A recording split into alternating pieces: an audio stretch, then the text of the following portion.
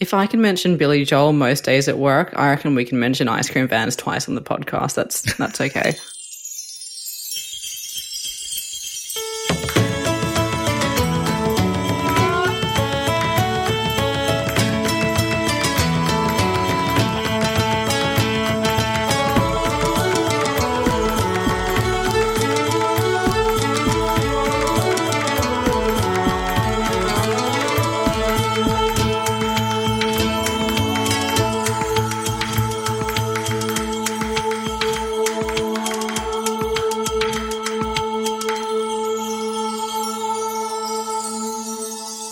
Hi, I'm Elizabeth Flux. And I'm Ben McKenzie. Welcome to Prat Chat, the monthly Terry Pratchett Book Club podcast.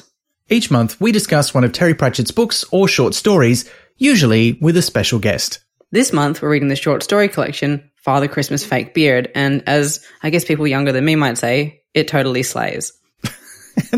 And this month, it's just us. Welcome, Liz. And welcome, Ben. Should we introduce each other, ask each other how we got to know Terry Pratchett? I don't know. It's strange not having a... It is, but it's just how it worked out. It's been a very busy part of the year. We've had a lot going on. We've just had the 40th anniversary of Discworld and the Colour of Magic, which was exciting. It was nice. It was nice to do something a bit different for the 40th. I hope, listener, you listened to that episode. I hope you enjoyed it. It feels early to get Christmassy, but, there's that whole thing, and we'll touch on this because, there's a story based on the song in the book, but the 12 days of Christmas, we think of it like an advent calendar, but it was actually 12 days from Christmas, not up to Christmas. Oh. Yeah. I don't actually know much about that tradition because it's not one that has survived apart from in a song, but, yeah. I did know that 12 days after Christmas, you're supposed to take the Christmas tree down because my dad's very insistent on that. Like 12 days after Christmas, it all comes down. Otherwise, it's not good. So, are you a strict starting Christmas at a particular time household? Not really. And I think it was just like whenever feels right and it's not quite Christmas Day. But the older I got, the more it felt like we're just like, oh, it's December. It's time to put up the tree. And I think one year there was just a moment where my family all looked at each other and we were like, maybe we should stop. Like, maybe not. Do any of us like this? And everyone was kind of like, oh, I thought you liked this. And then a couple of years back, I went to my parents' house and they were just putting all the Christmas presents under a chair instead of under a chair. Okay. I mean, look, that's weird. That is a strange. I used to have a very small Christmas tree when I lived in a share house without much room. And it was like a tiny little one, like it was maybe 30, 40 centimeters high, like a little plastic one in a fake pot. And I would often joke that I would put that under the presents. I'd like stick the presents on top of it. But at least I had a tree. I feel like your parents could do that. That would be low effort. They wouldn't have to decorate it or anything. And it would be less weird than a chair. I mean, I think it was mostly to stop things from being a tripping hazard. It's like, oh, we'll just tuck them away under, yeah. Oh, okay. Well, no, okay. No, I'll pay that. They don't have a coffee table? I would have thought a coffee table would be more the thing. They do have a coffee table, but it's not the kind you can put things under. Does that make sense? It's like a solid coffee table. Yeah, okay. I got it. Yeah. So my partner loves Christmas, has the sort of European Christmas traditions, is Finnish from the land of Santa Claus, or Joulupuki, that I've been trying to learn to pronounce it properly, and I have got it wrong, I'm sure. But he lives there. He's from Lapland. That's where the North Pole bit is, where Santa lives. So, she's very Christmas, and it starts on December 1. You're not allowed to do anything Christmassy before the 1st of December, but then it's Christmas time. The lights go up, the tree goes up. And I was not a big Christmas person for a long time, but her joy for it has definitely infected me, and now I get a lot of pleasure out of it. So, yeah. And I feel like a real Grinch being like, whatever. As in, the best thing about Christmas is the fact that it is when people get together, I think. Like, that's the main thing. And for me, I don't really mind if it's on Christmas Day or not. It's just because, like, generally people sort of accept that's a time that you hang out with people you care about. And so the weeks surrounding it is just kind of a really nice time of making space for people. And I like that about Christmas. Yeah. Or the holiday season in general. Yeah. And I think that's kind of the really universal part. One of the interesting things about reading this book, Father Christmas Fake Beard, and I've read a few of Terry's Christmassy stories before, because he wrote a lot of them, which makes sense. I think I said this in the previous episode, but, when you're writing children's stories every week or every month, well, you're going to have to write Christmas themed ones, like at least a few times a year. So, he wrote heaps, and it's a very British version of Christmas, which is interesting because, you know, our Christmas tradition largely comes from that, but is also heavily influenced by the American Christmas tradition because of all the media around it. And it's uniquely Australian because we have to adapt it to the fact that it's the middle of summer at Christmas time here. So, you know, we have all these, like so many things we've imported to this country make no sense in a non-European Southern Hemisphere context, but we do them anyway, and it's dumb. We should have our own traditions. We should invent new ones. We should learn more about the ones that were here before we came. Yeah, so it's interesting to see this very, very English take on Christmas, down to the fact of what you call Santa Claus, you know? Oh, as in because it's Father Christmas, is that? Yeah, that's a very British thing. And it's interesting to me that when I was researching these stories, because I was interested, because the new collection, A Stroke of the Pen, has got a section in the back that tells you where all the stories came from, and there's little notes in a blink of the screen that do the same. But because this is for kids, they don't care where the stories came from, so that information's not in there. So I looked them up, and a lot of these had slightly different titles, and some of them used Santa Claus when they were originally published, particularly the slightly later ones from the 70s or 80s. But here they've all been changed to Father Christmas. So I wonder if there's been a cultural shift back to saying Father Christmas instead of Santa Claus, because it's seen as more American to say Santa Claus. Is Santa Claus originally from German though? Like, is that like? I don't actually know. I think the original German version was Sinterklaas, which is probably where Santa Claus comes from. And there's so many variations on the tradition. What is that like?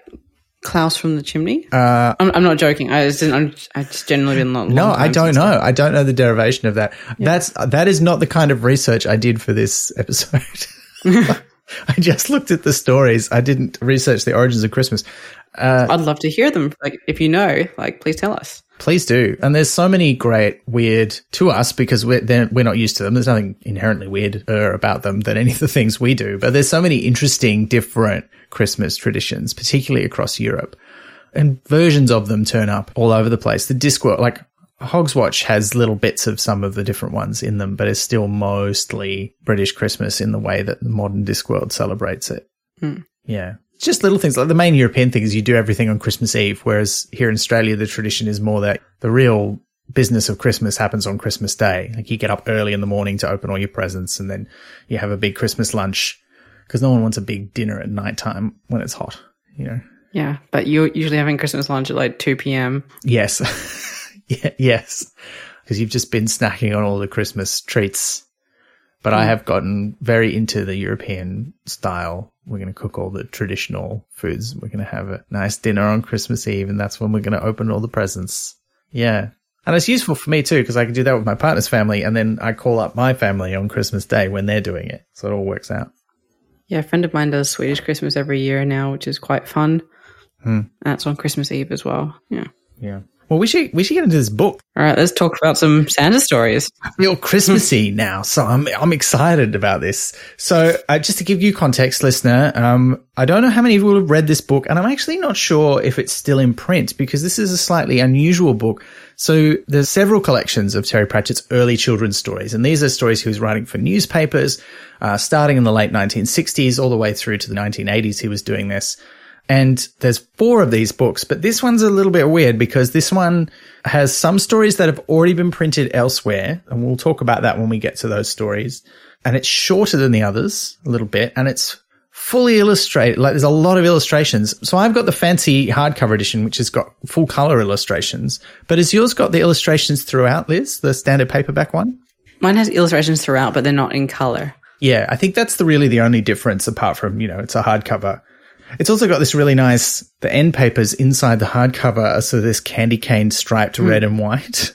And then the book itself doesn't have anything on the front cover. It's just got the title on the spine. So it's a very nice book, but I don't know if it's still in print. The other 3 being, and we'll get to those eventually, The Witch's Vacuum Cleaner, The Dragons at Crumbling Castle, which is the first one, and The Time Traveling Caveman, which came out a couple of years ago. I think they're all still in print, but I don't know about this one. So hopefully you can get it. But some of the stories you can read elsewhere anyway, and we'll note that when we get to those. Ours were very easy to acquire. Like I got mine when I was on holiday in New Zealand. And Ben, where did you get yours? I got mine when I was on holiday in Hobart in Tasmania. So just a normal way to get a book. Yeah, just go on holiday to somewhere else. It's a really nice bookshop. I'll share this in the episode notes. One of the guys who ran the bookshop had bought the super deluxe illustrated edition of Good Omens and showed it to me, and I took a delightful photo of him that I shared on our Pratchat Instagram of him showing off the book and flipping us the bird to say, I've got this. It's a limited edition of like 100 or whatever, and you don't have it. But yes. And valid. Yeah. But look, let's get into it. They, appropriately enough, the first story, and we'll do these in the order that they're in the book, but the first story is actually one of the later ones. It's almost the newest story in the whole book. It's from 1989, and it is called Father Christmas's Fake Beard, although that was not its original title. That makes sense because Father Christmas's Fake Beard is a catchy title, but I don't feel like a great one for this one. But, oh, no, wait, actually it is great, and I have figured out why. Okay, you go with, explain what the original title was. You got it, you know. But yeah, interestingly, when it was first written and published, it was in the Western Daily Press. They did a Christmas TV extra, it was called, and this was like obviously a bonus bit of newspaper that came saying, here's all the cool TV shows that are on over Christmas, because the Christmas TV special, big thing in the UK, all of the big TV shows do special episodes at Christmas time. And this came out just before Christmas, printed in 1989, and then it was also reprinted in the same paper, but a few years later in 1992. But they didn't use this title. They printed it under basically like a fake headline, as if it was real news. So the first time in 1989, it was Santa Claus's chaos when he behaves just like Father Christmas should in a toy shop's grotto. And then the other one in 1992 was Old St. Nicholas causes chaos in toy shop. Strange events in Santa's grotto send shivers running through department store. Which I thought was kind of delightful, but it's too long. You can't use that title in a book. It makes sense in a newspaper. You also shouldn't be using a headline that long in a newspaper, but that's okay. Well, I suspect it was a headline and then like a subhead, but you know, I would love to see what that looks like. Surely someone out there knows. I mean, if we go to the right library, we can find a facsimile and look up what it looked like in the original paper. That would be pretty cool. Is that British Trove? There must be the equivalent. I mean, the British Library would surely have microfiche or something. Yeah. I don't know. It's worth looking up. Listener, if you've seen what it looked like, please let us know where we could find that. I'll have a look too, and if I can find anything, I'll put it in the episode notes, but I'm not sure we will find much for that. And this is hashtag PratChat73 if you find it and want to send it to us. Liz, do you want to tell us what this story is about? Yes, so this is a delightful story where it's very clear from the beginning that Father Christmas has been employed to work as a department store Father Christmas until Christmas comes around. And it's done through a series of memos, like inter-office memos. So we learn a lot of interesting things about how it came about. Like the previous guy, it's all couch terms, but he's been stealing cameras. This guy, though, they're like, we found a good guy. He will bring his own uniform and he doesn't even need the fake whiskers. So he's going to be all right. But then in a series of back and forth between like the temporary sales assistant, who is Mr. Nicholas, and the personnel manager and security, we find out that all sorts of chaos has been going on because Santa's not sticking to the rules. Like Father Christmas is letting children choose what toys they want, and he's giving away things for free. And it sounds like the more it goes on, the more chaotic it seems things have gotten. Like you hear about like security's reporting seeing little faces around and the sound of toys being made and that kind of thing. And then Mr. Nicholas has the audacity to want to take Christmas Eve off because he's about to start a new job. But who has a job that starts on Christmas Eve anyway? So it's done very carefully, but like it is obvious what's happening, but it's just done in such a really nice way. Yeah. And just so passive aggressive in like snarky office speak as well. Yeah, Pratchett really knew what he was doing when it came to that sort of thing, didn't he? Worth saying too, I think that like a lot of the stories in this book and like a lot of his early stories, there's little things that crop up in his better known works. So, for example, the store that this is all happening in is the Arnco Super Saver store. And Arnco is the modern name for Arnold Brothers Est 1903 from Truckers. And a lot of these stories in this book, as we'll get to, also happen in Blackberry. Although I don't think this one specifies, but that's fine. It's pretty fun. I do like that he says that, he's from the north of Lapland. My Finnish loving heart was like, yes, he is from Lapland. That's correct, Terry. Thank you. And there is a bit of a Lovecraftian feel to it as well, because it's like it's done sort of like a diary of like seeing a descent into madness, and it finishes with Mr. Chan from the toy department ends up thinking he's a teapot. So it's like a wholesome children's version of a Lovecraft story minus all the racism. Yes, it is. And in fact, I mean, and look, there's even that bit at the start where Santa Claus says, I'm from the north of Lapland, and the guy employing him is like, well, I assured him we're an equal opportunities employer. And besides, I'm not sure how you'd go about discriminating against someone from Lapland, even if you wanted to. Yes. Well, I guess there's some... Well, people manage it, though. Yeah, people do manage it. That's true. The whole thing, I mean, this story is very clearly the inspiration for the sequence in Hogfather where Death, posing as the Hogfather, turns up in the store, in the grotto, in Ankh-Morpork, which is very similar vibes to this. There's not too many of the same jokes because it's written in a very different way, and this predates that by a fair few years. So, but there's a few stories in here like that get recycled into Hogfather. But I like this one. He's clearly like cooking away these ideas for a bit. So yeah. Well, yeah, and he's using a technique, like a fun technique of just all the memos, which is quite a good way to start, I think, as well, because you realize it's going to be quite an off-the-wall sort of book, and he uses a lot of different ways to do that. So yeah, interesting. And I like the way they portray that in the book because it's fully illustrated. They've actually just drawn a piece of paper around I say it's Mark Beach who illustrates a lot of the modern editions of Pratchett's children's books. But yeah, he's just drawn a piece of paper around the text on the page, so it looks like a note, which I thought was cute. Different fonts as well for different people. I like that. Yeah. Well, there's also a theme in this story that comes back in several of the others where it's about the kinds of toys the kids want these days. And there is a little bit of, sort of old man yelling at cloud about it, but also you can kind of feel the frustration. And it's kind of, again, it's like when Death is talking to the kids and he doesn't realize what Hogswatch is actually like for modern children. He's sort of just going by what he understands the Hogfather actually does from the stories. And this is exactly what's happening with the real Father Christmas in this story. But he's saying like, they want all these things with batteries and like a Death Kill 3000 ray gun. And I don't like it. And that comes back in a couple of the other stories too. Yeah, though he has a little bit more awareness than the store seems to, in that they have a whole thing of like the girls will have this and the boys will have that, whereas Santa or Father Christmas is letting the children choose their own toys. So like there's levels of understanding children in this one.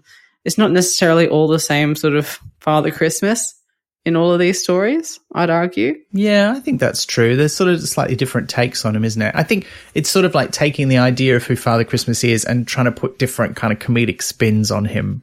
Yeah. I'm realizing now that we're discussing it that every story that Father Christmas himself appears in, he feels like a different character to me throughout this. And I guess it's because they were written over such a long period of time and the stories are all different. But I feel like this one, we never see again. In fact, we actually never hear from him directly. No. In this one, it's all done through observation. Yeah. Yeah, and that's kind of nice, like to see two other people going, who is this man? He thinks he's doing Father Christmas wrong. And then he actually flew through a wall. Hit that last note where he's like, it's best if we just forget this ever happened. Because it couldn't possibly have happened. Yeah.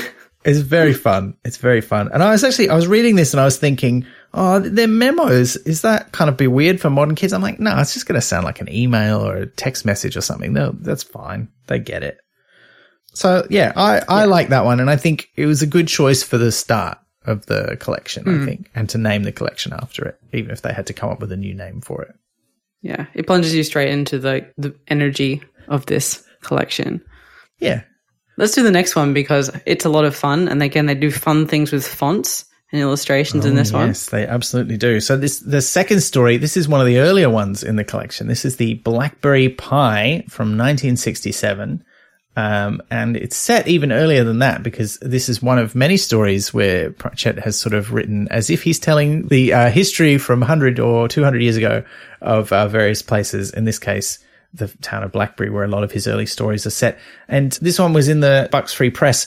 And a lot of these, the Bucks Free Press would print this children's column. We've talked about this briefly on the show before, but it was called Uncle Jim. And so the stories were just credited to Uncle Jim, and there'd be a short bit of fiction, and it was quite short. It wasn't a lot of space. So a lot of these stories that were in the Bucks Free Press originally were published in 3 or 4 parts over a sequence of weeks. And this one, I think, was just 2 parts long. So it's one of the shorter ones. And this is slightly revised from the original. But there's a very different version of this, and we'll talk a bit about this later because we've got a question about it. But there is a different version of this story, and it's quite different, and it appears in A Stroke of the Pen. So it is definitely a revision of this story, but there's a lot of changes. So we'll talk a bit about that later. All right. So this one tells the story of a very generous mayor of Blackberry from the past called Horace Clinker, which is a hilarious name because growing up, my father was always very amused that there's a lolly brand called Clinkers. Because in England, according to him, or at least in his part of England, Clinkers meant something very different. So the fact that it was a chocolatey candy, he was highly amused by. So, okay. For reasons I will not get into on our podcast, despite our R rating. Sure. I think clinker also means like a bit of coal that's left over that you can't burn anymore, but I might be confusing that with another word. So I'll be looking that one up for the episode notes and correcting myself if I'm wrong. Don't do an image search. So Horace Clinker is mayor of Blackberry in 1871. And he's very generous, and he has an idea. And he's known for having ideas, but he has got like bloody stupid Johnson energy, where sometimes it goes all very wrong. And they illustrate it all, show like things sometimes blow up, it just doesn't work out. But this time around, he wants to make sure that everyone has something good for Christmas, and he wants to make a giant pie where everyone in town can have a slice. So he recruits 33 cooks, all of the cooks in town, offers to pay them 5 guineas a week to get it done, and they set about this task with explosive results, basically. Yeah. But it has a happy ending because, like, the spirit of Christmas, like, once the pie explodes, which is what happens near the end of the story, he's all despondent going, and now it's raining. But then it's pointed out to him that the rain is actually gravy. And so they start putting plates out everywhere, and they manage to catch most of the pie, and everyone has a great time, and they make plans for the next giant food that they're going to do. Yeah. So it's kind of lovely. They all have kind of lovely endings. Yeah. It's very silly, but a lot of fun and just a bit of nonsense. And I kind of love the mayor in this. I think, the newer version is quite different in that, the mayor doesn't really take part in the story apart from wanting everyone to get fed at Christmas. And he actually makes an order for lots and lots of reasonable sized pies, but the person that he's talking to mixes it up and instead orders one giant pie. And then Isambard Brunel, famous historical engineer, gets involved and builds the giant pie project. So it's quite different in the setup, but the basic what happens in the story is pretty much the same in the later version. The thing that I found distressing is not quite the right word, but when all of these cooks start preparing this pie, first of all, he's like, I'll pay you for the many weeks it takes. I'm like, won't the ingredients go off in that time? And then they start off with the pastry, which I guess is like the pastry at the bottom, not just at the top. But it looks like the illustration shows like a pastry that looks like a top crust going onto it. Anyway, I was like, you can't put the crust on and then do the inside ingredients.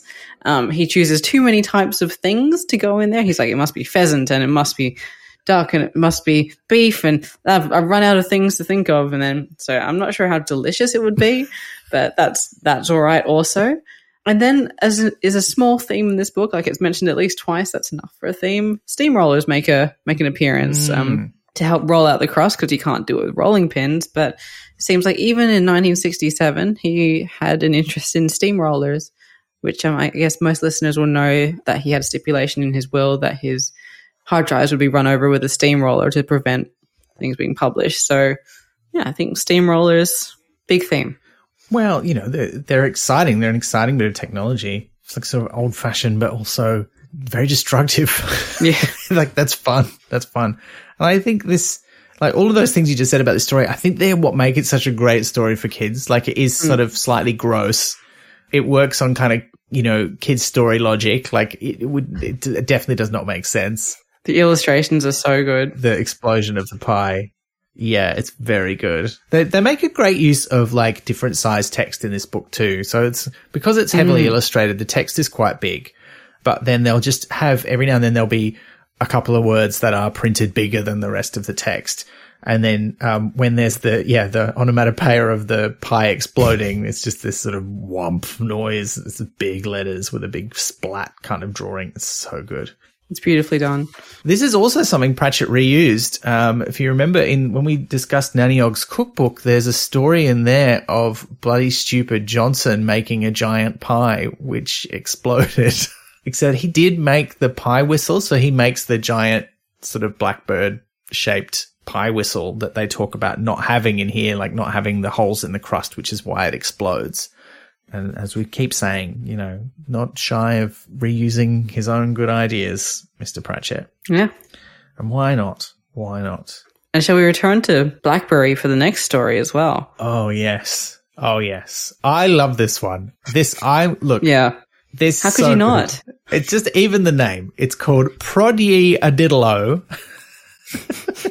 And why wouldn't you? This is from 1970 and actually 1970 to 1971 because most of the stories in this book, even if they're not strictly Christmas themed, were printed around Christmas time. So this one comes from 1970. It was printed in the Western Daily Press in 3 parts from the end of December over New Year's into early January 1971. And again, there's some good Pratchett ideas that get reused. But tell us about Prod Ye a Diddle-O. Right. Well, this was a sports story, which again normally wouldn't appeal to me, but it's great because again, it's completely off the wall. You never quite find out exactly how the sport works. You're only told that it's extremely complicated and people don't remember it anymore. The sport is called Prod Ye a Diddle-O, and it's described as a cross between rugby, hopscotch, shove halfpenny, and vandalism. And he drops little hints throughout of how it's complicated. So, like, it's got a pitch with 23 sides unless there's a new moon at the time of the match when it had 109. There's a little diagram of that. And the scoring is depending on, like, the smartness of the players or which team had the man with the knobbliest knees and most particularly impressive fouls. And it's just very, very funny. And it's set, again, in the 1800s when there's the best player, Amos Strong in the Arm, which was a nice sort of precursor to some later characters that he has, who falls in love with a girl from the next town, Umbridge, who's there, sort of like their Shelbyville to their Springfield. So they're the only 2 towns who play this game. He falls in love with her. She's the mayor's daughter. Her name is Miss Fancy Ramble because she is fancy. What a great name. He goes around to court her, and the mayor sees an opportunity. He says, oh, well, you're the best player that Blackberry has, but if you want to marry my daughter, perhaps your team could lose. And so they have a sporting match the following week, and he doesn't know what to do, but because he's so distressed by the decision, he's playing badly anyway. So in the second half, Fancy, who doesn't want him to throw the game, starts cheering him on. He plays amazingly. He scores several prods and also some diddles, which are worth 3 times a prod. And oh, so good.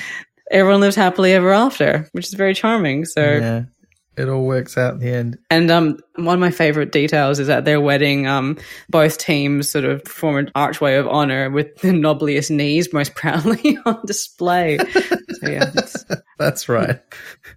That was quite nice. Very cute. Yeah. It's also a story about a rivalry between these 2 towns, Blackberry and Umbridge. Umbridge, what a great name for Umbridge. A town. And yeah, I mean, look, this predates a certain other weird sport from a fantasy author by a good 2 decades. And I am disappointed that there are not Prod Ye a Diddle-O leagues around the world playing this game. I think we need to make that happen. Well, next time there's a convention, maybe we should try. Yeah. I mean, we'll have to come up with some safe rules. I mean, it'll be modern Prod Ye a Diddle-O. I think we understand that in the year 2023, we cannot play Prod Ye a Diddle-O by the old 1870 rules. It's just too dangerous. Yeah, so no rugby, just vandalism. Yeah. Just vandalism, knobbly knees, and the smartness of the players. It doesn't say how the smartness of the players is assessed, and it's also not 100% clear if the smartness of the players is how smart they look, as in are they, neatly turned out, or the smartness of the players in how clever they are. The illustration kind of suggests it's, how neatly they're dressed because there's a couple of people in bow ties. But I do quite like the idea of people running around in bow ties and shorts. Does that mean you have to be wearing like black tie but with shorts so that people can see your knobbly knees? Yeah. And also it doesn't say that the smartest dressed is good. Oh, that's true. Like maybe that's bad. That's true. It does not. It just says points were scored based on the smartness of the players. So, yeah. Whereas it's very clear that knobblier knees score more points, or at least the knobbliest ones score some points. It's not 100% clear there. Yeah, but there's just some very silly, delightful little details. Like we know Amos strong in the arm, and it's not strong. I also like the detail. It's not strong in the arm, all spelt out. It's strong into arm. So it's very, very, I'm going down to pit, which I quite thought was delightful. And it's also set exactly 100 years before it was written, which interestingly, the Blackberry Pie is not, because the other stories that are set like in the past are generally set, like 100 years before the current year, but Blackberry Pie isn't. But yeah, this is really delightful. It's very silly. I like that Amos is said to be so tough that, he's just sitting around chewing iron bars into nails. But then when he sees Fancy and he goes to talk to her, he's like got his cap in his hands and he's like all bashful and embarrassed and doesn't know what to say. It's very cute. And they like each other immediately and it's just very nice. Yeah, it is nice. And the illustration's very cute too. They're like, ooh. Although, I mean, it's a bit mean. Like, he's like, oh, she's so beautiful and she's the mayor's daughter. And she's like, well, I can't marry him if he's not a champion. So they are both a little bit shallow, but I guess that means that they're both well suited to each other. Yeah. And a great use of giant text when Amos zooms across the fields with the ball in his teeth. He catches it in his teeth. Oh, a lot of fun. Which is, well done, the ball on surviving, I guess, because if you can bite a metal bar into nails. Yeah. That's some prodigious chompers he's got there. I like that he kind of has this pretense of this is real history, and he likes to say at the end of these sorts of stories, I'm sorry I can't say any more about it because it hasn't been played since 1901. It was too dangerous, and all that's left are these things in the museum. Just a nice little touch there. Yeah. But that brings us to the next story, I guess. I was going to say, let's spend a very short time on a very short ice age. Yeah, I don't like it. There's not much to say about this one, is there? This is from 1978, so it's one of the latest stories. It's kind of in the middle of the range of the book because there's a couple from the late 80s in here. But this one's from 1978 from not either of the regular papers that he wrote for. So the Western Daily Press and the Bucks Free Press were the main ones he wrote stories for. But this one was for the Bath and West Evening Chronicle, which, if I remember rightly, and I'll double check this for the episode notes, was the paper where he did not have a good time and he wanted to leave. So he was not there very long. I think that was the Bath and West Evening Chronicle. I did not remember rightly. In fact, I've got this backwards. Pratchett was probably happiest at the Bath and West Evening Chronicle, and it was the Western Daily Press where he had a bad time. The Daily Press was where he had his first panic attack, and in A Life with Footnotes, Terry says, I could not cope with the working hours on a daily newspaper. His other papers were weekly. He left the Western Daily Press after about a year in 1972, returning to his first paper, the Bucks Free Press, as a sub-editor. He wrote more Uncle Jim stories while working there for another year until scoring the job at the Evening Chronicle. The Chronicle was Pratchett's last newspaper job, which he held for nearly 6 years between September 1973 and April 1979. He wrote a fair amount of fiction for them, but relatively little of it has been collected compared to the work in the children's pages of the Bucks Free Press and Western Daily Press. From titles like What's More, It Can Make You Blind, Ho Yuss, and what we've seen in other collections, like Kindly Breathe in Thick Short Pants from A Blink of the Screen, it seems that his chronicle fiction was more adult satirical work that perhaps hasn't stood the test of time as well as the children's stories. And it was not originally called A Very Short Ice Age. It was originally called Snow, Snow, Thick, Thick Snow, which is not as good a title, I don't think. If it is the newspaper he was having a bad time at, it would explain why the story is infused with suffering so much. Like it's like a guy who's like just trudging through thick snow and everything, and then he accepts his lot and then is not what he thinks it is in the end. So it's just, there's not really much joy in this one. No. Because there is another snow story that is much more happy than this one. And I also don't quite understand the mechanics of it. So basically what happens is everything is covered in snow and we meet Rasmussen, who has been like, okay, I'm going to be an Arctic dweller. And he's making his way across the snow with this 2 square pieces of wood system, which I don't fully understand because it seems like he puts one down in front of him and he steps onto that and then he somehow pulls the other one around. Oh, it says he pulls it behind him, but surely he'd have to like pick it up and put it in front of him. And that's why he's making slow progress. And then there's a whole thing about a stick seeing how deep things are. And then he helps pull someone to safety and they both walk on the things, but then they're not waterproof. So it snaps and it's all just very, very difficult. And then he goes home and his neighbor has dug out his own driveway, but that's made the problem worse for everyone else, which is, that's quite a strong image. And then he's like, oh, well, it's clearly the next ice age, so I'm going to try and make myself some shoes. And then he fails at that as well, and he's miserable for a bit about that. And then he's going to have another go, and then everything's melting and everything's fine, and that's all done. I didn't really connect with this one at all, and it feels like the sort of thing that you write because you have I don't know, like it's... Yeah. I don't feel the love of writing in this one. It's not... Look, I would agree with you. I don't think it's Pratchett's best work, this story. It has the feel of, I've read a lot of stories written by children as part of my work, and often they're great, but if they have a failing, it's that a lot of them are just a collection of things that happen that don't really string together too well as a story. And that's, that's part of my job, is to help them learn how to do that. And this has that sort of a feeling, like it kind of vaguely has a beginning, a middle, and an end, but it's like we don't know why it snowed. We don't know why Rasmussen is convinced it's going to be a new ice age. I mean, I think he says he read it somewhere, but it clearly isn't true. I saw it on BBC Two. That's right. I wonder, my thought when I read this was there actually a really big winter snow that year? Like, was 1978 just a year when the UK was covered in snow? And so Pratchett wrote this thing about someone who thought that was going to last forever. This time, my hunch is right. The Great West Country Blizzard of February 1978 hit the southwest of the United Kingdom only a week or so before Snow, Thick, Thick Snow went to print. So this story was indeed inspired by real life. The blizzard was one of the worst snowstorms to hit the UK ever, and was the worst in Somerset, Devon and Dorset. That's right on Pratchett and the Evening Chronicle's doorstep.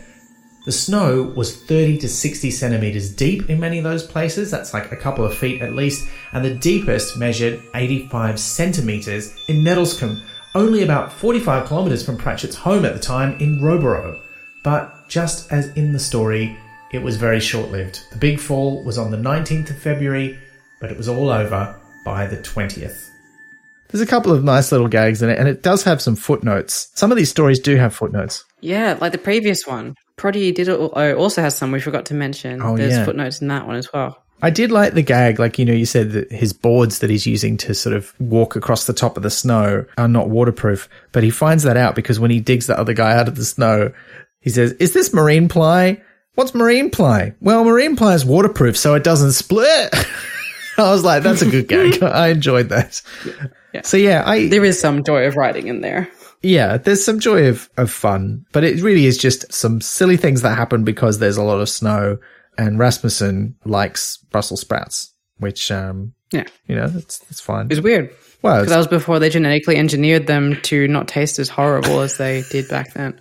Did they do that? Yeah, they've like the ones that you have now are not the ones that like traditionally kids hate because they genetically engineered them. I think they found strains that were less bitter, and so the ones you get from the shops now are probably not the ones you ate as children, which is why, like, yes, tastes change, but Brussels sprouts have changed more. Oh, wow, there you go. I didn't know that. And this, I mean, because they're like the vegetable that kids are supposed to hate, aren't they? Yeah. Whereas I quite like them. Well, I don't know if you like them now, or if you would have liked them when you were little. I don't ever remember not liking them with a bit of salt on them. I always thought they were quite delicious, but maybe I got onto the good variety early. I don't know. But we should get onto the good variety of story because I think, it's a fun little diversion, a very short ice age, but not the best story in the book. I think we'd both agree on that. Whereas the next one is quite a lot of fun. And also clearly a precursor to part of Hogfather.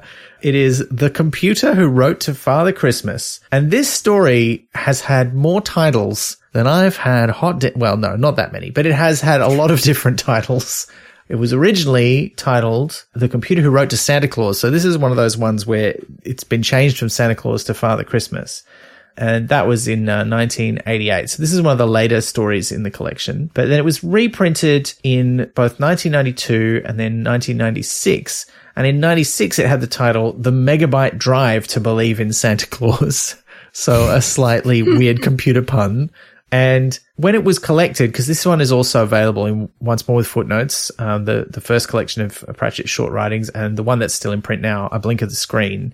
And he kind of remembered it from 1996 and said that was the original version, and said it was originally titled The Megabyte Drive to Believe in Santa Claus. But it was printed after that in 2001, and that's the version that appears in those collections.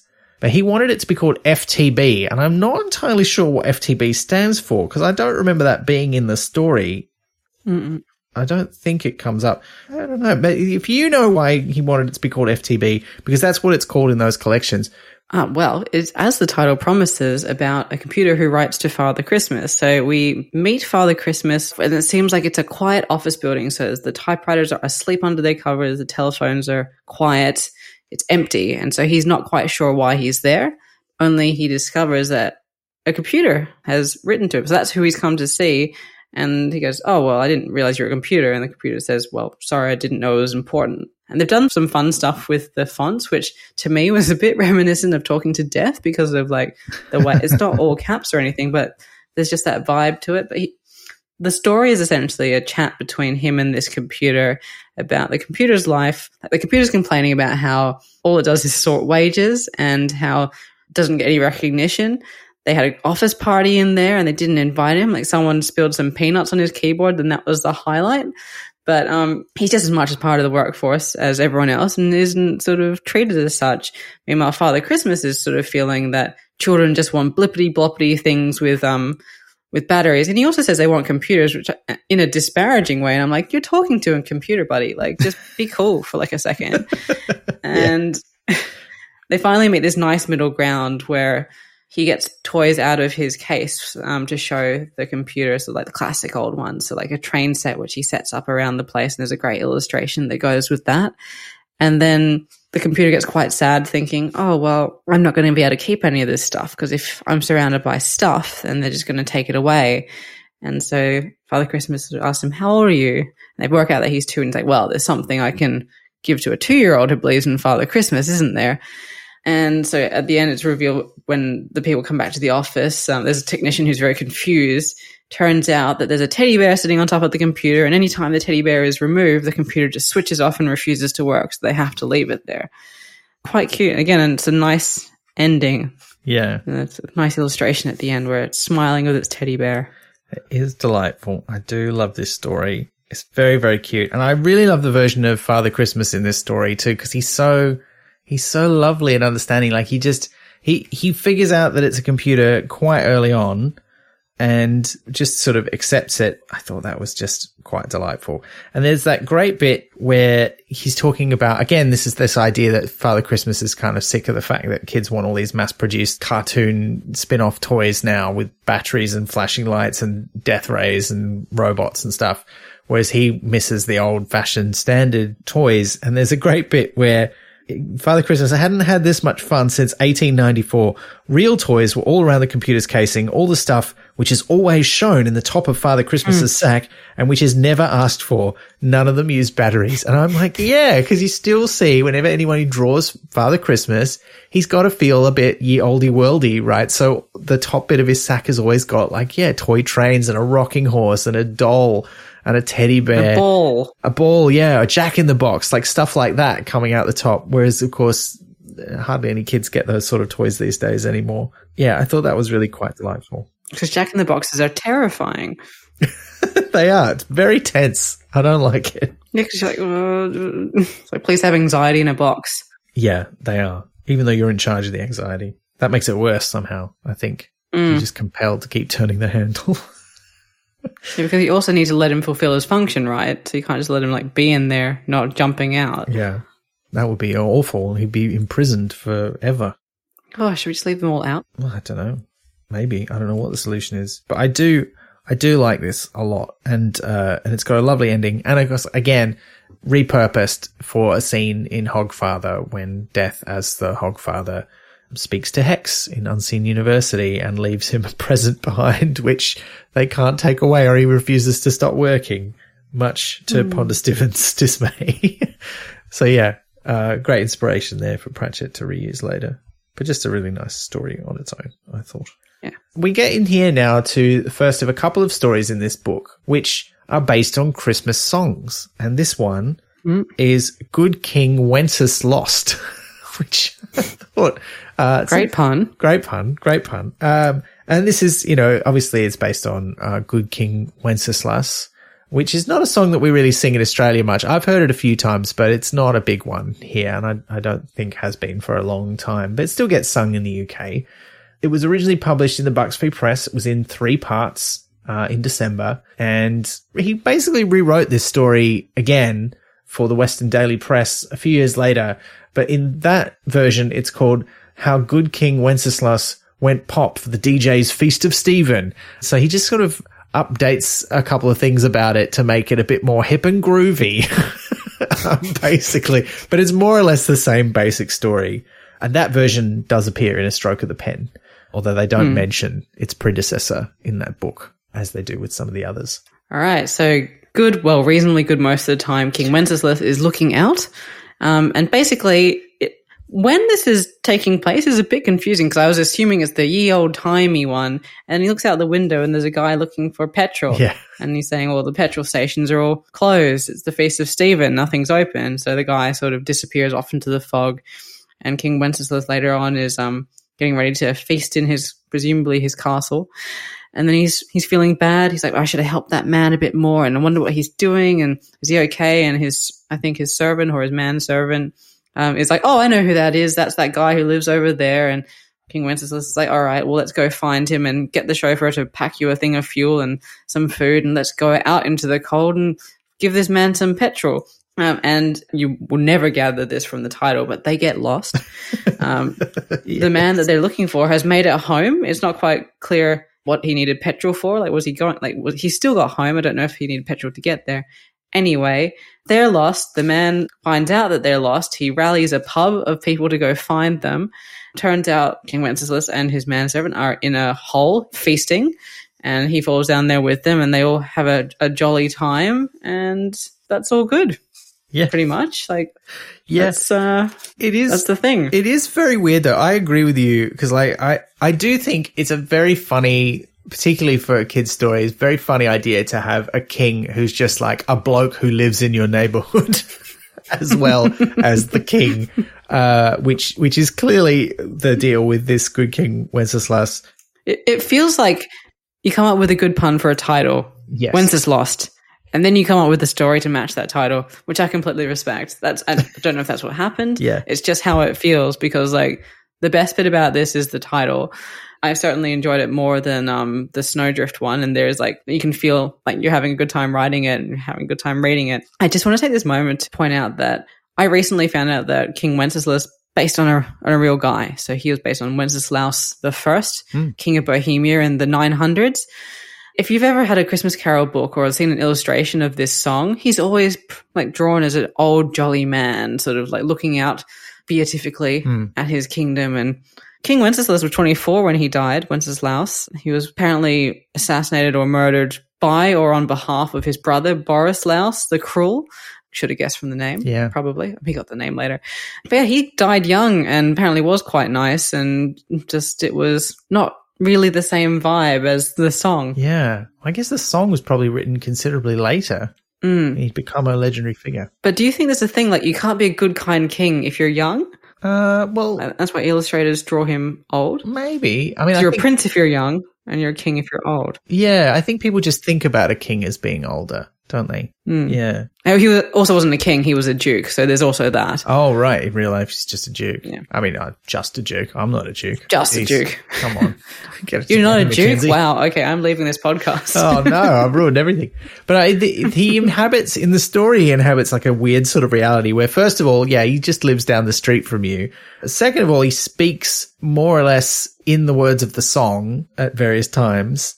he knows what petrol is and understands that, because that's also a joke. Like, you know, in the song, gathering winter fuel is like the peasants trying to gather sticks to burn, whereas here he's actually looking for what we would think of as fuel, which is petrol. But they know what petrol is. They've got some, but they just go out walking on foot in this horrible snowstorm instead of taking a vehicle of some sort and get lost. And then later on, Don Quixote energy. Well, when they're sitting around like waiting to be rescued in this sort of snow cave that they've fallen into, they're singing the song. So they know the song.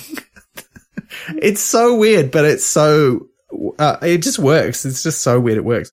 Is he really like a King Wenceslas, or is he just someone who's super into the song, calls himself that? His friend humors him. It's just Don Quixote. But like this guy. Well, it could be. I mean, he does have a page, and he is able to knight the other guy, Abel, I think his name is, so that he never has to go gathering fuel again. Although I don't know how that works. Presumably he's still got a job. Maybe he doesn't need a job. He doesn't have to go anywhere. He can stay at home.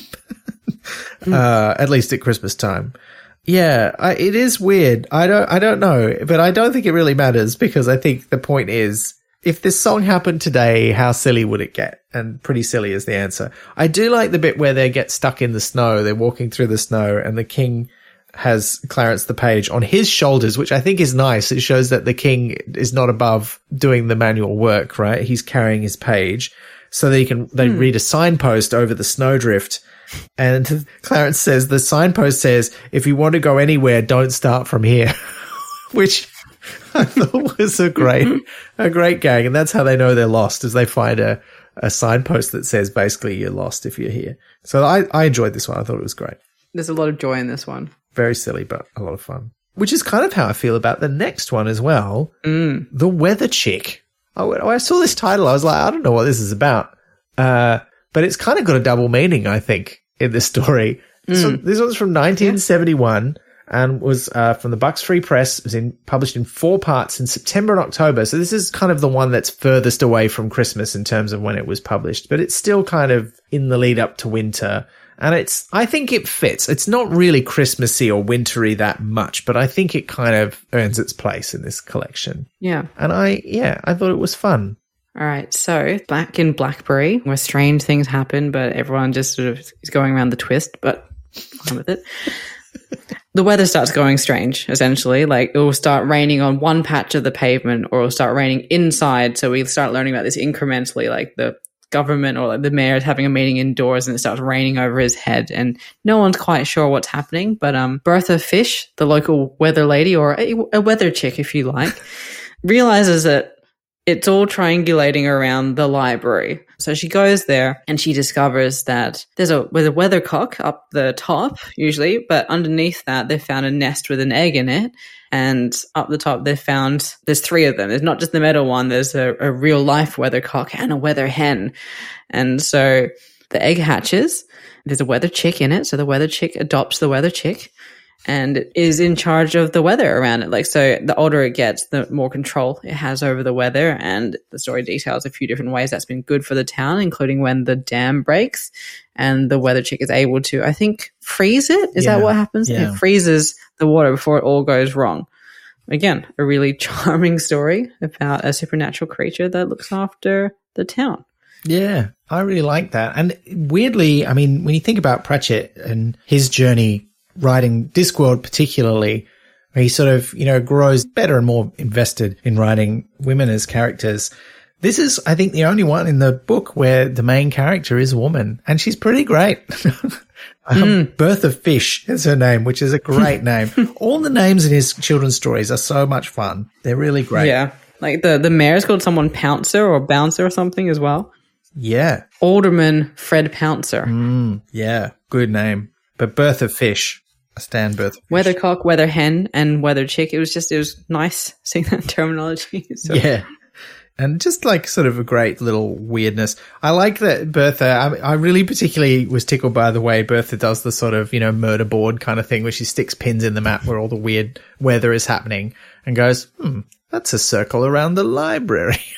And I'm like, oh, that's some good detective work there, Bertha. I appreciate this. And then that's when she goes to check it out and finds them. So yeah, and just that it's just a little mystery, but we just accept it. It's like, oh, there's a weird metal egg that hatches a weird metal bird that eats metal and can change the weather. It's great. I love it. Yeah, an absolute delight. Yeah. I don't know what else to say about it. I mean, I like it because I also just really enjoy stories where someone meets a weird creature and the weird creature's just friendly. Like there's no monster. It's my friend now. And I'll help you with your issues and just feed me ball bearings. It's fine. Yeah. Wouldn't we all like to have a magical pet? What kind of magical pet would you want, Liz? I want this now because it can control the weather. Yeah, that is pretty cool. And it seems like a charming beast. Yeah. But I guess in this society, I would want one that could pass as a normal pet. So then everyone's like, that's just your normal pet, but it can do cool stuff. How about you? What would you have? I think I would want a pet that had the ability to teleport and take me with it to places. Because I think that would be cool. Nice. But as long as we could control where we wanted to go, it was not just like weird teleporting electric blue cat with big ears and like it sees a mouse and suddenly we've teleported to the other side of the mouse hole. Like I don't want that. Oh. That would happen though. It would happen. It would totally happen. I think you'd have to train the teleporting pet, the telepet, if you will, to go where you want to go and then reward it. That's what you'd have to do. That would be cool. But that would be a great montage. Like the training montage of that would be hilarious. Yes.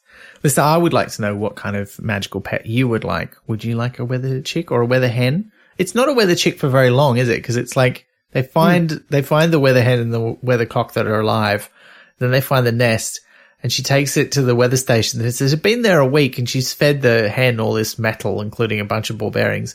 And then it just leaves and then the egg hatches. I'm like, this is the worst parenting ever. I've given birth to you. You're on your own. Yeah. Pretty rough. But that was a little delight, that story. Yeah. Well, the next one, we're back in Father Christmas territory now. And most of the rest of the stories are, with one notable exception, much more literally Christmas themed, including the next one, which is just called Judgment Day for Father Christmas. Not quite its original title. This is one of the latest stories in the book. This one's from 1992. As far as I could find, from the Western Daily Press, again in the Christmas TV Extra, and it was originally called Judgment Day for Santa Claus. So again, this is one where Santa Claus has been changed to Father Christmas, which is weird because in the text they make reference to his name being Father Christmas. All right, so this one has a really fun premise, which could absolutely be expanded out into like a wider series, but he does touch on a lot. It's a society where semi-supernatural creatures are now susceptible to being charged for the things they do, which, if you think about it, are quite illegal. So, like, Tooth Fairy breaks into people's houses and takes their teeth and leaves money. And, like, Santa, like, breaks into your house and he tries to make the case that, because he's up for judgment on this, he's like, well, it's not really burglary because I leave things behind, but, it's still breaking and entering. And so you have the joy of sort of going, oh, actually, yeah, all of these people, if you think about it, they're doing lots of different, what would in theory be crimes, but then going about proving that they're not crimes, like, oh, he measures his waist and it's more than a standard chimney and all that kind of thing. And throughout, you sort of get the courtroom workers be like, what are these little guys all around the place? These little, and we know they're Christmas elves, but it's just building up towards the end where he's obviously not charged, and it's because there's a jury of his peers. And they're all Christmas elves. So yeah, it's a the story itself, very simple, but the concept is a really strong one, like a really interesting one where it's like, what if they were brought to trial for their crimes? I kind of saw it as like it's almost like an alternate format for that thing that does the rounds, or used to do the rounds back in the pre-email days and early email days of, the physicist who'd worked out Santa Claus is impossible because they'd worked out how fast he'd have to go, what the mass of the sleigh would have to be because of all the presents, how many places you'd have to visit, et cetera, et cetera. And this felt to me like another version of that. But interestingly, there's that whole thing where Father Christmas's main legal defense is that I couldn't possibly have done these things. They're impossible. And I don't exist. Or as we would call it in legal terms, he's pleading that he is not guilty on grounds of diminished existence, which was a delightful bit of nonsense legalese. It's great. I'd absolutely read like a series of these where all of them face their judgment. Yeah. There's some very funny little bits of this, actually. I think some of the best jokes, I don't know if it's the best story, but there's some of the best jokes, I think, in the book are in here. The judge says a lot of very funny things like, you'd say that people don't believe in you. Well, in the 1990s, we believe in a lot of things which aren't real. Father Christmas is at least as real as a great many other things I read about. And again, he's calling him Father Christmas. And even the story starts with him saying, why father? Are you a religious person of some persuasion? Which I thought was very funny. And his answer being, not exactly. Very telling. Accurate. Yeah. Yeah. And there was one other, what was the He's other? a saint, but Well, to some. St. Nicholas. Not to this judge, apparently. Not at all. I did like also the bit where after he claims it can't be an offense, I'm leaving presents behind when I break in. The judge says, I'm afraid he does not understand English law. Absolutely anything can be an offense and frequently is. And then he has a go at the French for no particular reason. I mean, there's a few goes at the French in this series. Like, one of my favorite jokes in one of the upcoming ones is le cackle. But yeah, we'll come to that. Yeah. Yeah. Well, and also there's the thing like you were saying that they've changed the law to apply to quasi supernatural people is the phrase they use. Well, that's an EU directive. And I think at the time when this was written in the sort of early 90s, this was still when the whole EU thing was a bit contentious in some circles, and people like to say, well, they're imposing some rules on us that we don't like. We all know how that ended badly. So we won't go into that. But yeah, and then it ends, Abominably? Abominably. Yes. Yes, it did. I do like the end joke just before we get onto that abominableness where he's like, oh, well, I'm glad this case is over. What's the next case? And they say, attempted murder by means of an armadillo, Millard.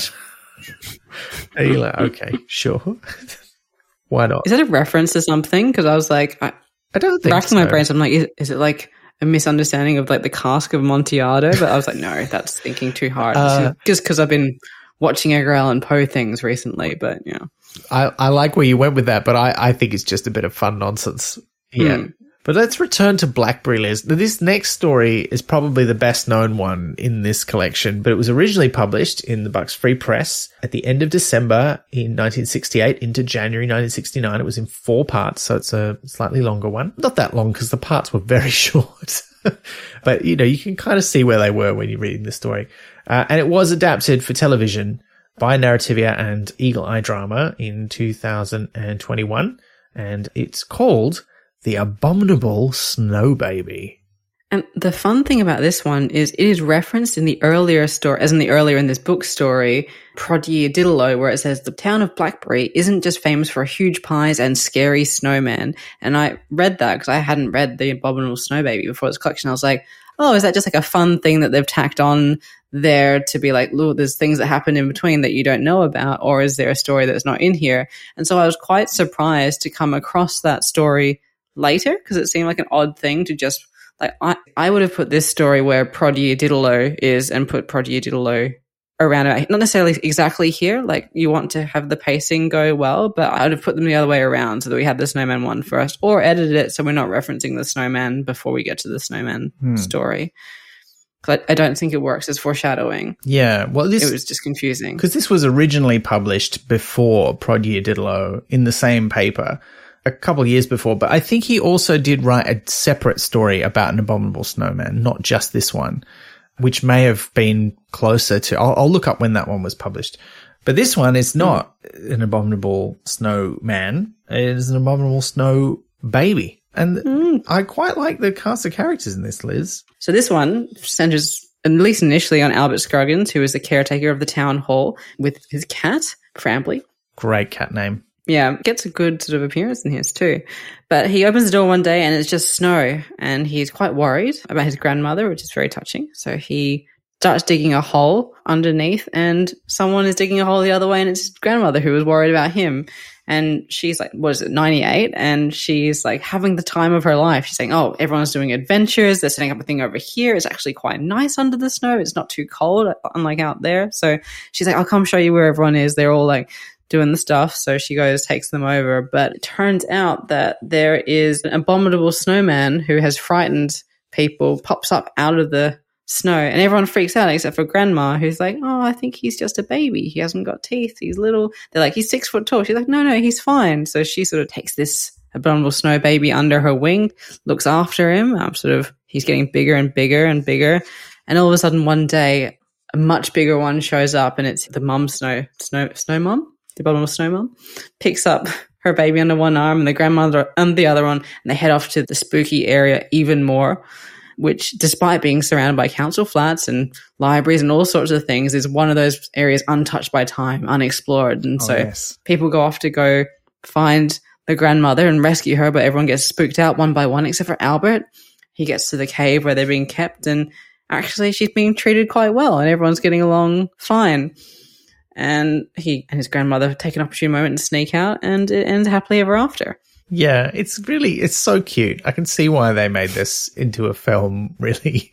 I was kind of surprised they didn't go, maybe we could make a little series of films about Blackberry. And maybe they will. I don't know. They haven't made any others yet. But there's just some really fun little bits. That area where they go, that's Even More, great pun name, which is where Rincemangle, the gnome, comes from, who is the gnome in the short story Rincemangle, the Gnome of Even More. Which is basically an early draft version of Truckers, because he goes into a department store, meets a bunch of other gnomes and saves them, brings them up to Even More. So I like that there's this whole other little Pratchett universe of Blackberry and Even More and Umbridge, and there's just all this weird stuff that happens there. And I was kind of surprised, actually, looking at these stories, that they didn't just make one collection of all the Blackberry ones, because I was like, you could do that. It's like the weird town of Blackberry. That would have been fun, I think. There's still time to put them together. Well, I guess that's true. In order. Yeah, in order. That could make sense. I'm going to have to compile a list of which ones are set in Blackberry, because there's quite a lot. I will do that. And there's some that could be set in Blackberry, but we don't know for sure. Yeah, they're just sort of in a nondescript town, aren't they? That could be Blackberry. Does the computer one take place in Blackberry? Because that could be Blackberry. It doesn't say. It's just an office, isn't it? You don't really find out where the office is. So it absolutely could be Blackberry. Because the ones that don't say they're in Blackberry generally don't say where they are. So they could absolutely be there. So that could be fun. But I do like that this has got some great footnotes in it. There's a bit early on where the snow's so deep that people are digging tunnels under it rather than trying to shovel it out of the way. And it says, it was as quiet and white as the inside of a ping pong ball. And then the footnote says, though Albert Scroggins had never actually been inside a ping pong ball, so he did not know if in fact it may have been full of very tiny creatures having a noisy party. Which is just a delightful image. I love it. And a potential spin-off story. Yeah. The jokes kind of get better, I think, as the stories get a little bit older. I mean, I say that. This one's from 1968, so it's still quite an early one, but there's some good jokes in this. I really dug it. Yeah. I don't know if he edited it a little bit. I think he might have. So there's a couple of these ones that did get a little edit later on, even though they hadn't been republished except in these books. I'm not sure if this is one of them. Without access to the original ones, it's a little hard to tell. But we know that in the first 2 volumes of these early children's stories, he did sort of tweak them a little bit. But the way he talked about it, he didn't change them very much. And, I don't think he really needed to. No, it's fun. Fine just as they are. All right, let's do another one that's based on a song. Yeah. So this is The 12 Gifts of Christmas. Again, quite an early story. So originally from 1968 in the Bucks Free Press, printed in 3 parts just before Christmas. And the last part, this is an interesting tidbit I found on Colin Smythe's website, which is where I got a lot of this information from. He's got a really good record of where Pratchett's short stories were all published. But he did an illustration. This one has the new illustrations by Mark Beach, but the original one that he did does appear in A Blink of the Screen. It's at the end, and it's just a picture of all of the characters in the pear tree, and it's quite delightful. Spoilers. But that was printed originally under the title The Prince and the Partridge, and that's the title that it appears under in A Blink of the Screen. But here it's called The 12 Gifts of Christmas, and I think probably those titles are giving the game away a little bit, so I can kind of see why they might have changed it to The 12 Gifts of Christmas. All right, so this one starts off with the prince, and it starts with Once Upon a Time. That's always a good start, which is a great opening line. The prince is from the land of the sun, and I'm going to skip over a few bits. He suddenly comes across Princess of the Land of the Moon and wonders how he can marry her because they fall instantly in love. And he gets some advice from a bird in a tree that turns out to be a partridge, and that tree is a pear tree. And he's like, oh, well, her father's got this very specific stipulation for what you need to do in order to marry or woo her.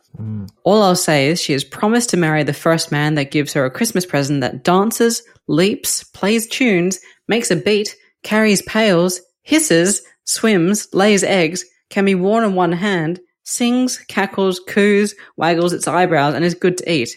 All at once, let me add. And the prince is like, okay, what about a parrot? He's like, no, the rainbow guy tried that.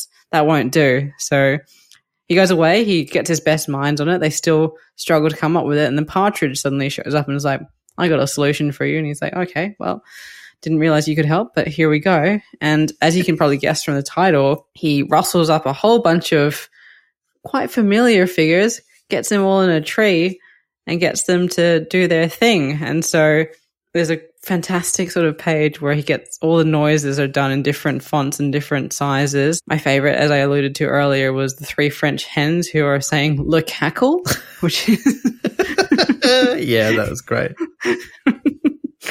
And the king and the princess are like, this is great. Yeah, this is exactly it. You can marry her. That's fine. Very good. Well done. And they're all very happy, and that's how it ends. The partridge is like, you're welcome for all the help, but I would like to, at the wedding, perform a song about all this, if that's all right. And they're like, of course you can. And I was like, that's very funny, like, because it's all based on this thing, and the song's going to be in it. And then not only does he perform the song at the wedding, but he's instantly made prime minister on the spot.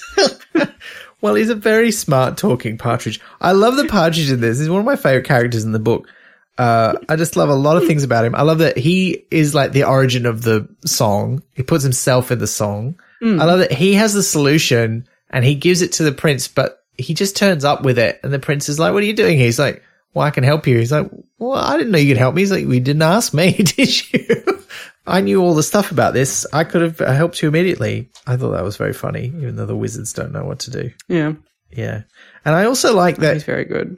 It's not so much that he's come up with a genius solution that really solves the riddle.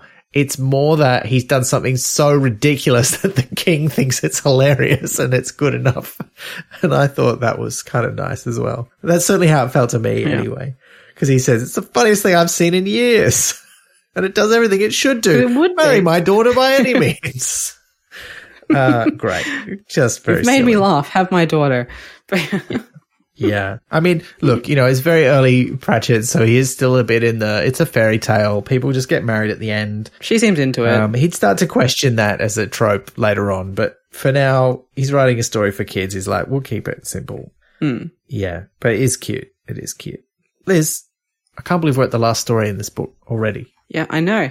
It's a eclectic collection, but I'm glad to have read it because I don't know if this is one that I would have picked up on my own if we hadn't been doing this podcast. Yeah, and it's just, I mean, all of the short story collections from the early stuff are really interesting in that there's sort of this grab bag of weird ideas that Pratchett had for stories for kids that he put together, and you can see his brain sort of going, yeah, that's a good idea, and not forgetting about it. And so much stuff comes back in his later work.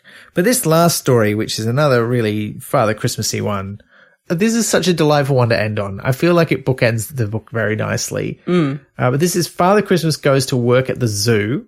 It's from 1973, originally from the Bucks Free Press in January. So it was set just after Christmas, which is appropriate when we get to this.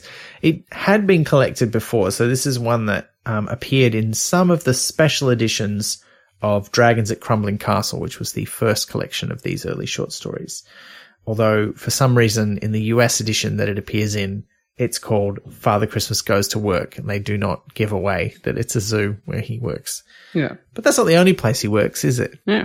And I would just like to point out that I think this makes a good case for what I was saying earlier on, that they're all different Father Christmases, because this shows a Father Christmas going and trying out a whole lot of different jobs, kind of like the book The Zoo, where they send a whole lot of pets to this child from the zoo to see what suits his household. They send this Father Christmas out to a whole lot of workplaces to see what suits his temperament. But none of those places that they mention are a department store, and the department store energy has a different sort of feeling to it, and he sticks with that job for quite a while. So it's implied in this one that this is Father Christmas's first outside job. So it's not like that was last year or whatnot. But Anyway, so here's a summary of the story. Father Christmas is just relaxing on the couch, and it is driving his wife insane because she is darning his socks and he's always getting under her feet. So she's like, you really only work one day a year. So maybe just to help out financially and maybe just to not be in the house all the time, you should go out and find a job. I would like to point out that he works one day a year, but he works quite a lot on that day, going to like millions of houses. So maybe he needs that time to rest and recuperate. But all the same, this is a good premise for a story. So he goes to the job center, as you do, and the man there is delighted. He's very open that he is Father Christmas. He's not trying to hide it. And the guy goes, "Oh, when I was 9, you bought me a train set." And there's a great footnote that says actually that year he got every 9-year-old a train set, but that's all right. So he starts sending him out to different jobs. So the first one is at the zoo because he likes working with animals. And he basically messes that up by giving out free elephant rides. He lets the monkeys out. He just is having a good time in a way that is not what the zoo wants. He lets the hippos fly away because the man sort of says, they're there to be, like, the animals are there to be studied and helped. And he's like, well, the hippos didn't want to be studied and helped, so they wanted to help themselves. So now they're flying away. Yeah. That was a good gag. I like it. Next one, he sent out to run an ice cream truck, but because he's so used to giving children things for free and it being all about joy, he sells 100 pounds worth of ice cream for 7 pounds and makes really elaborate things. So that also doesn't quite work for him.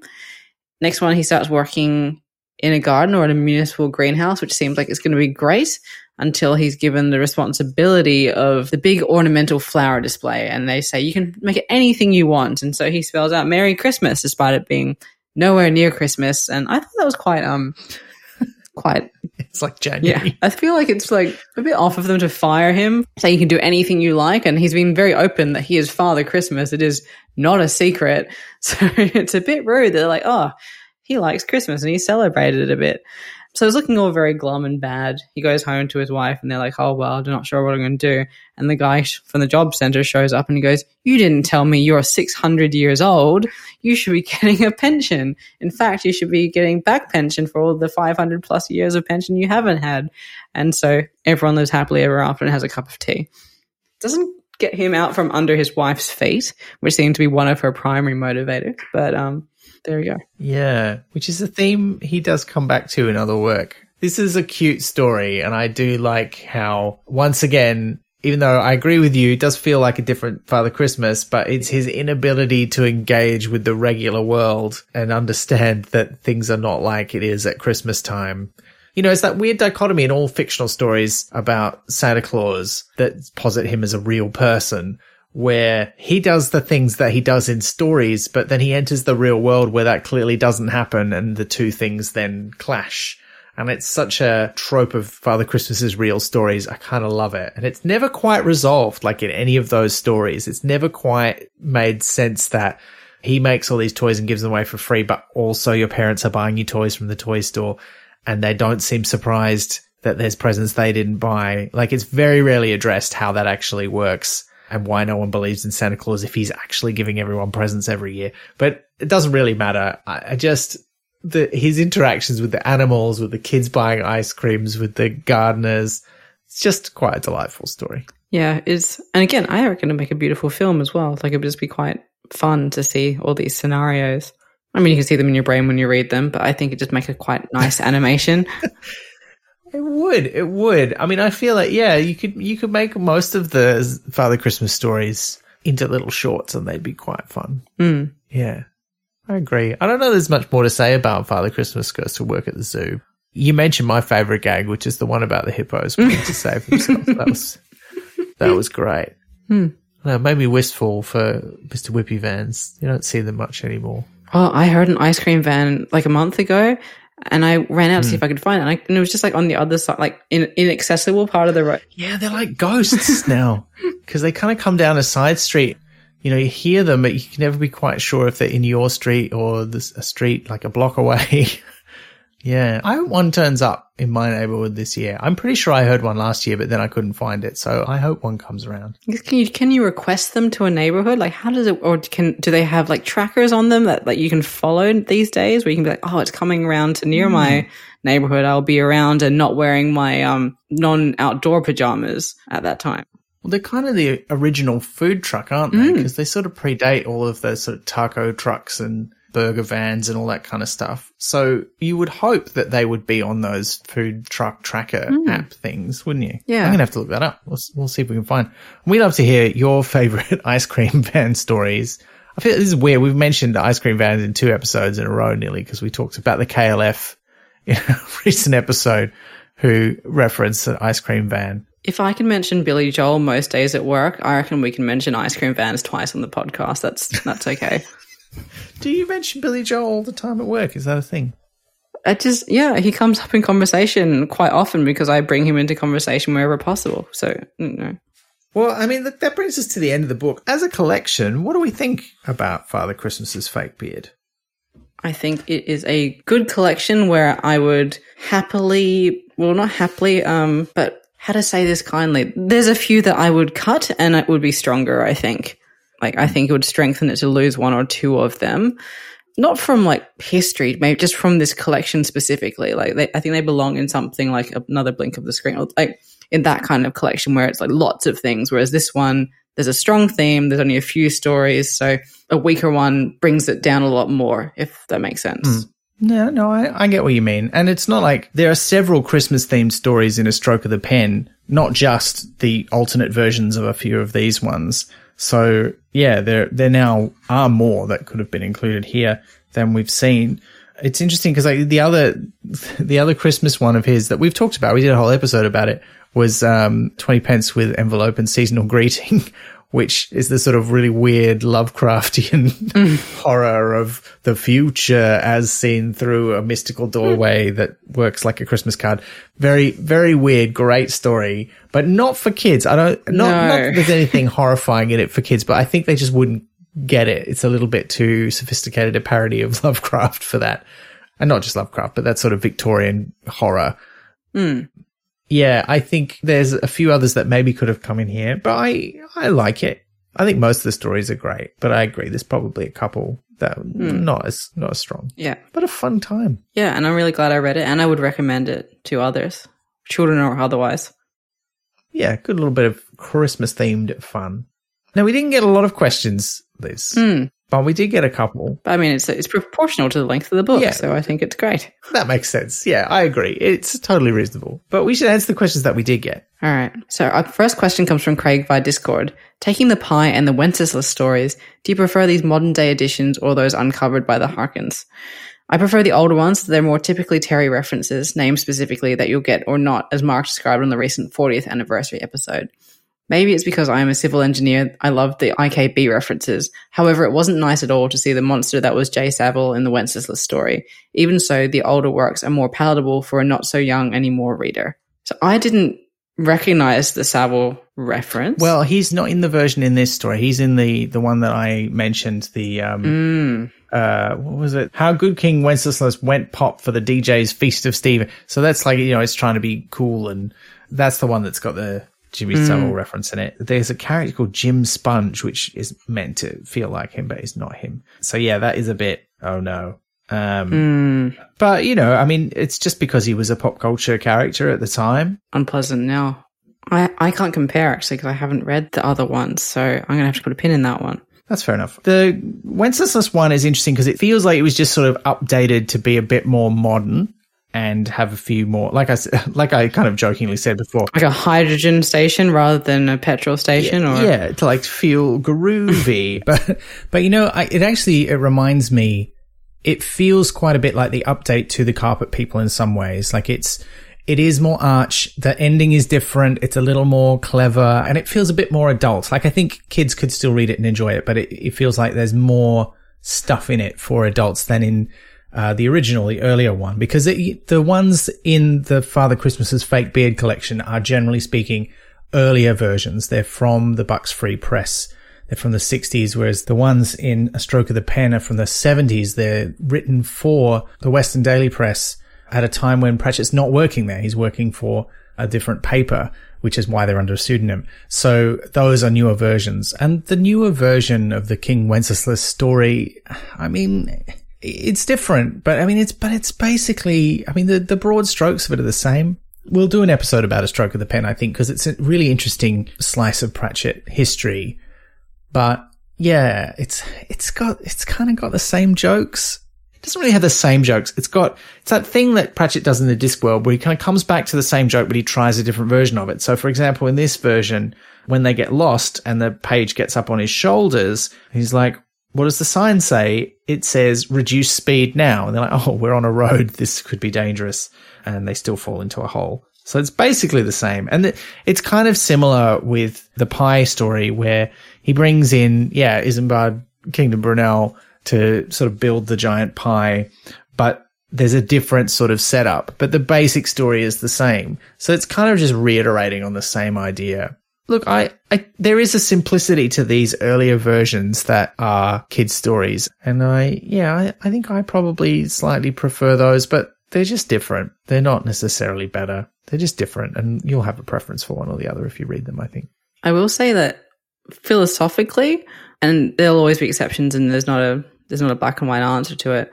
I like the idea of the original one, if it was published, being kept mostly as it was, like maybe a few tweaks here and there to like a sentence or so, but for the most part left as it is. I don't know if it's because it ties in with I like sewing vintage garments and things like that.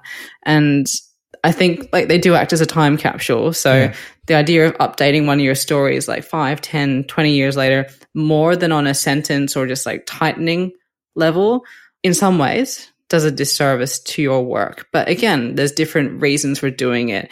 And so it's not a philosophy that would apply universally. It wouldn't even necessarily apply universally across this collection. But I do think that there is a benefit I say this about published works that have been out in the public already, of just letting them be for the most part, because that is who you were at a certain time. That is how you thought. That is how you wrote. And for an author of Terry Pratchett's level, I think there's a benefit to writers, readers, of seeing that change in style, quality, ideas. I guess I would probably say, having not read them, I would, based purely on my own philosophies, prefer the older ones. Or have both side by side. Because again, that's that progression thing that you're seeing. Like, what did he want to change like 10, 20, 30 years later? And I think there's a benefit to seeing both if that was something that he really wanted to do. Yeah. So that doesn't quite answer your question, but in terms of why I come to Terry Pratchett's works and to something like this, if he felt strongly about it, I'd like to see both, I guess. Yeah. Yeah, I absolutely see where you're coming from. The thing that's interesting to me is that it's kind of a unique, like that process of him being able to republish a story in a new version is itself a time capsule of how writing used to work back then. Like, he was writing these short stories for publication in newspapers, which people didn't keep. So, people would read the story, the newspaper would go in the bin or get wrapped around some fish and chips, and everyone would forget about it. And so 3 years later, if he wanted to, publish another Christmas themed story, and he's like, oh, I don't really have a totally original idea. He's like, oh, I quite like that story I wrote 3 years ago, but I reckon I could do it better now. I'm going to have another crack at it. And he takes it out and he rewrites it. And, this was the 60s and 70s. Like, he would have been writing on a typewriter. So it's not like he got out the Word document and just edited it. He would have had to rewrite the whole thing, having read the old version of it. And so I think that's an interesting element of the history of his writing, is that these short stories were published in a way that was ephemeral. Like, nobody assumed that you'd be able to read one of these stories many years later. And indeed, we know that most of these stories you couldn't read until quite recently. There was only a small number collected in a blink of the screen from this period. And, it's only in the last decade that they've been published in these collections. So I think that's an interesting thing, and that now they're collected. Well, now it's a different story, isn't it? Yeah. And also because it was pre-internet days, like they weren't published on a website and then somebody, downloaded them or put them on the L-Space web or whatever. They kind of vanished, and, you couldn't read them or access them. So I guess he felt like, I can do whatever I want with it. It's my story and nobody can read it unless I publish it again anyway. So yeah, bit of a different circumstance to if you're writing short stories now, where even if they're published in a periodical, they generally end up immortalized somewhere, don't they? Yeah. maybe I'm just being greedy for content. I would just love to see all of them, all the ones that he was happy to see published at any point in his career all together, because that is an interesting progression. Yeah. There don't seem to be many stories that he absolutely did not want to be reprinted. I think the significant one is like his second ever published story, which is Night Flyers, which we'll probably talk about at some point, because I think it is significant because it's basically the only story he ever wrote that wasn't comedy. Certainly the only published one. And it's so different from his other stuff. I have read it. You can find it online. Like the science fiction magazine that was published in has been like, archived on the internet. We've posted a link to that before, but I'll put it in the episode notes. But we will cover it at some point. That's the only one that he seems to have refused to have reprinted because it doesn't appear in any of the collections. Whereas even his first published short story, which he complains about and, he talks about in the introduction to it, like sticking his fingers in the ears and pretending he can't hear you reading it because he's embarrassed by it. He still put it in the book, like presumably wouldn't be there if he didn't want it to be there. But maybe he felt like as his first published story, he kind of had to include it. I don't know. Yeah, there's potentially a sense of that. It'd be good to know. Great question, like really good food for thought. Yeah. So we'll move on to our next question. Also a great question, very fun. And I'm not sure what my answer is going to be. Let's let you hear it first. So this one comes from Sven via Discord. Since it is the festive season, what dish can't be missing on a good Australian Christmas barbecue or whatever you folks do during the middle of the summer?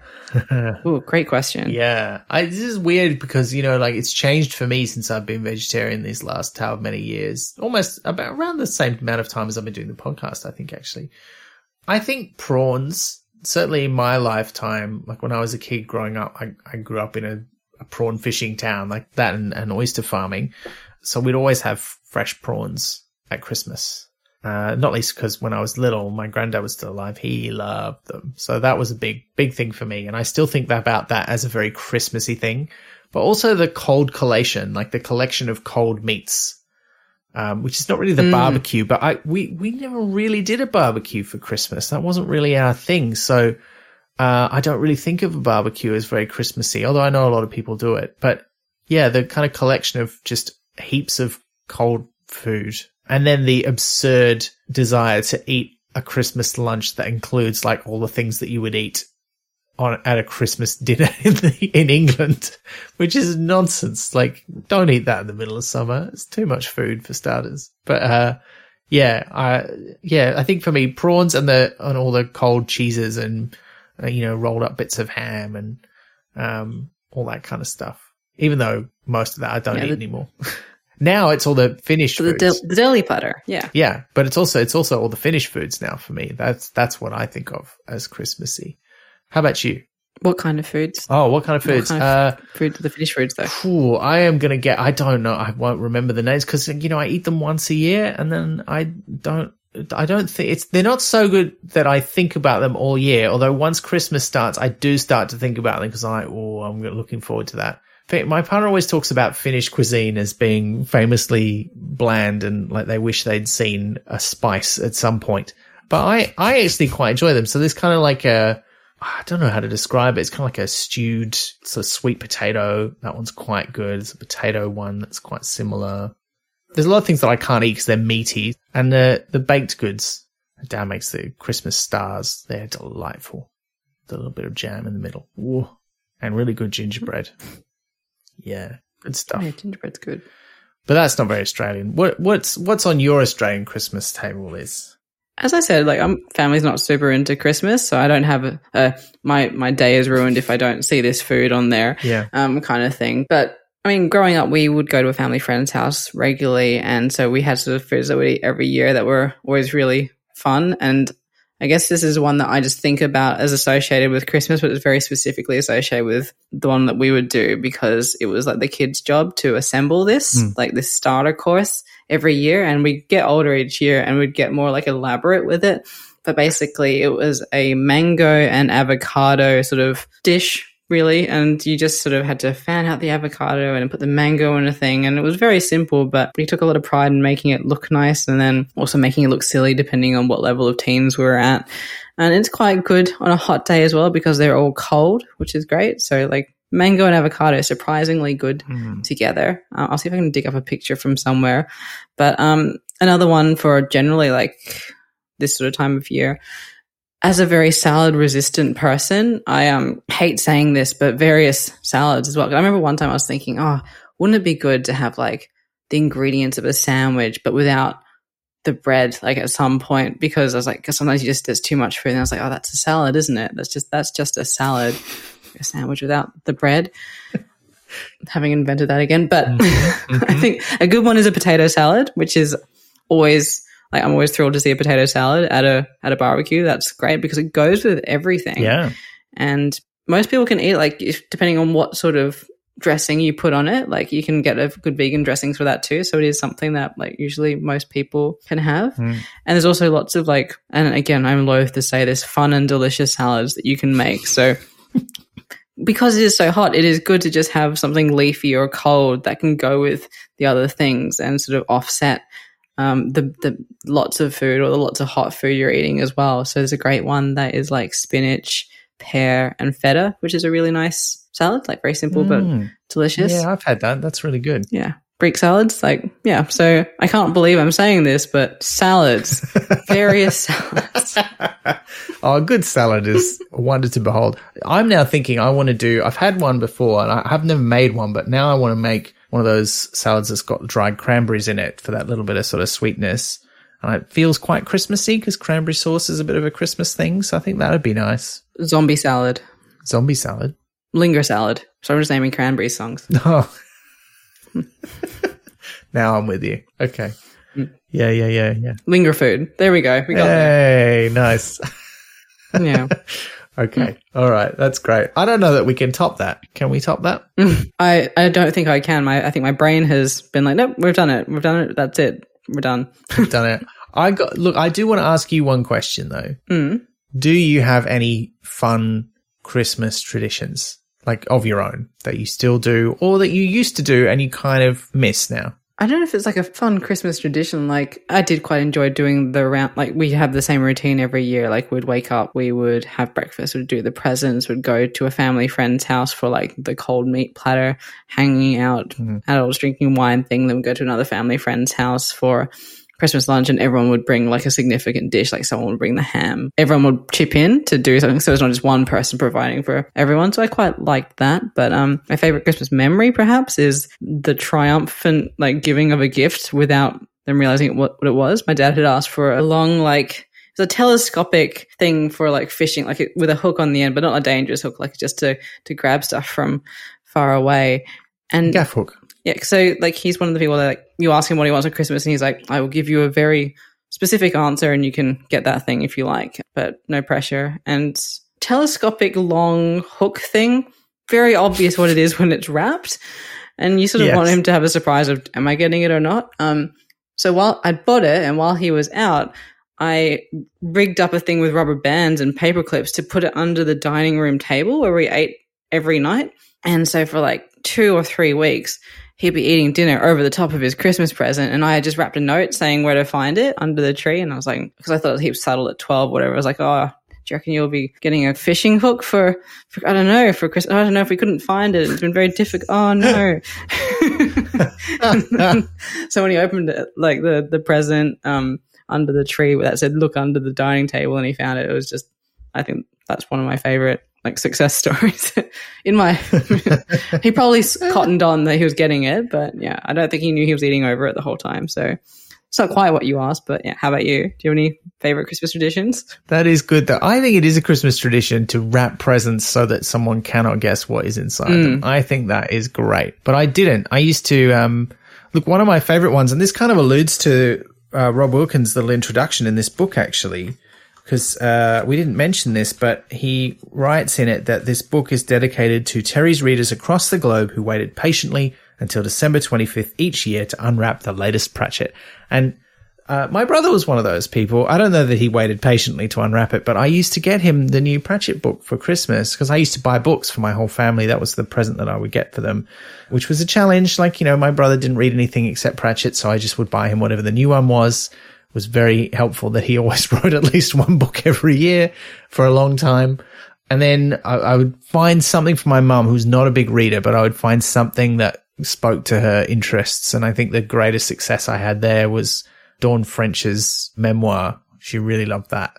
So that was a big success. So yeah, I would buy books for everyone. I love doing that. Don't really do that anymore. And watching, when it was a thing, watching the Doctor Who Christmas special was a big one for me. Lifelong Doctor Who nerd. And it coming back, and not only coming back, but doing a big thing at Christmas every year. I was like, hey, this is great. And then they stopped doing them a few years ago. They started doing New Year's Eve specials instead, which I was like, that's not the same. No.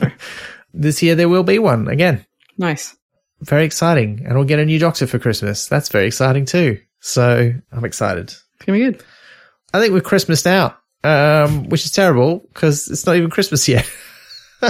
But it will be. It will be soon. And look, I feel like we have a bit of a present for our listeners coming up, Liz. Would you agree? I feel like it's a present for us and our listeners because it's very exciting. It is very exciting. So we've previously mentioned on the podcast Tiffany Aching's Guide to Being a Witch. Big news in the Pratchett scene, but this is a new book. It's an in-universe book. It's a guide to witchcraft written by, in inverted commas, Tiffany Aching with annotations from several other characters. And it's written by Rhianna Pratchett and Gabrielle Kent. Who are our guests who we'll talk to about that book, Liz? Oh, it's actually just us again talking. Like, no, sorry, I'm just laughing at my own joke.